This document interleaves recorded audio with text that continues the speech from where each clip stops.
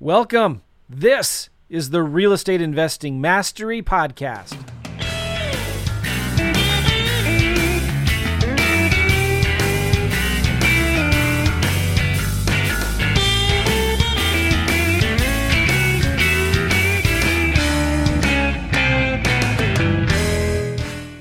Hey, buenos dias. Today is day number 19 of 30 days of my Jesus Challenge. And one of the things I love about Jesus is that he hangs out with sinners.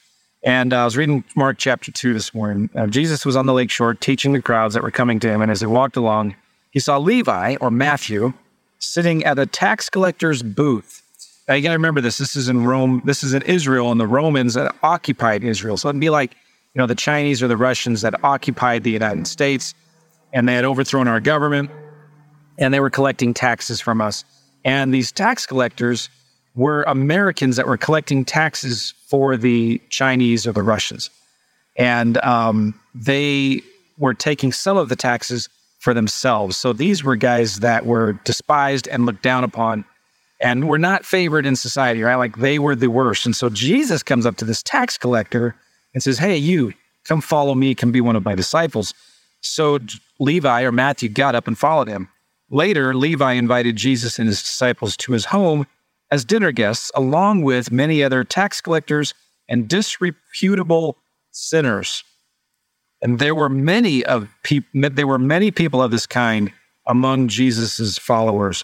But when the teachers of the religious law and the Pharisees and the Christians of today, when they saw Jesus eating with tax collectors and other sinners, disreputable sinners, they asked his disciples, why does he eat with such scum?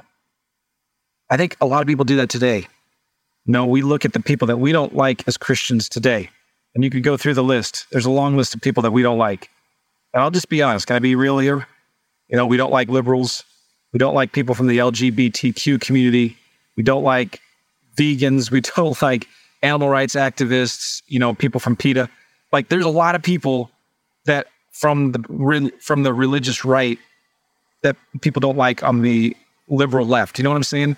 Hope I didn't offend anybody there. But it would be like Jesus eating dinner with a bunch of people that we think these are horrible sinners. Does he even know? Does he have any clue of who he's eating with? And so we would probably be doing the same thing. Hopefully not. But why would Jesus eat with such horrible people? But Jesus told them, healthy people don't need a doctor. Sick people do. I have come to call not those who think they are righteous, but those who know they are sinners. You see, there's two kinds of people. Those who think they are righteous and those who know that they are sinners. So which one are you? I want to be one who knows that I'm a sinner and I need help and I need grace. I'm just as much a sinner. I was just as much a sinner as even the person that is like the most deepest in sin and in drugs and in whatever, right? Like, I love Jesus because even though I was a sinner like that, he still chose to have dinner with me. He invited me to come hang out with him.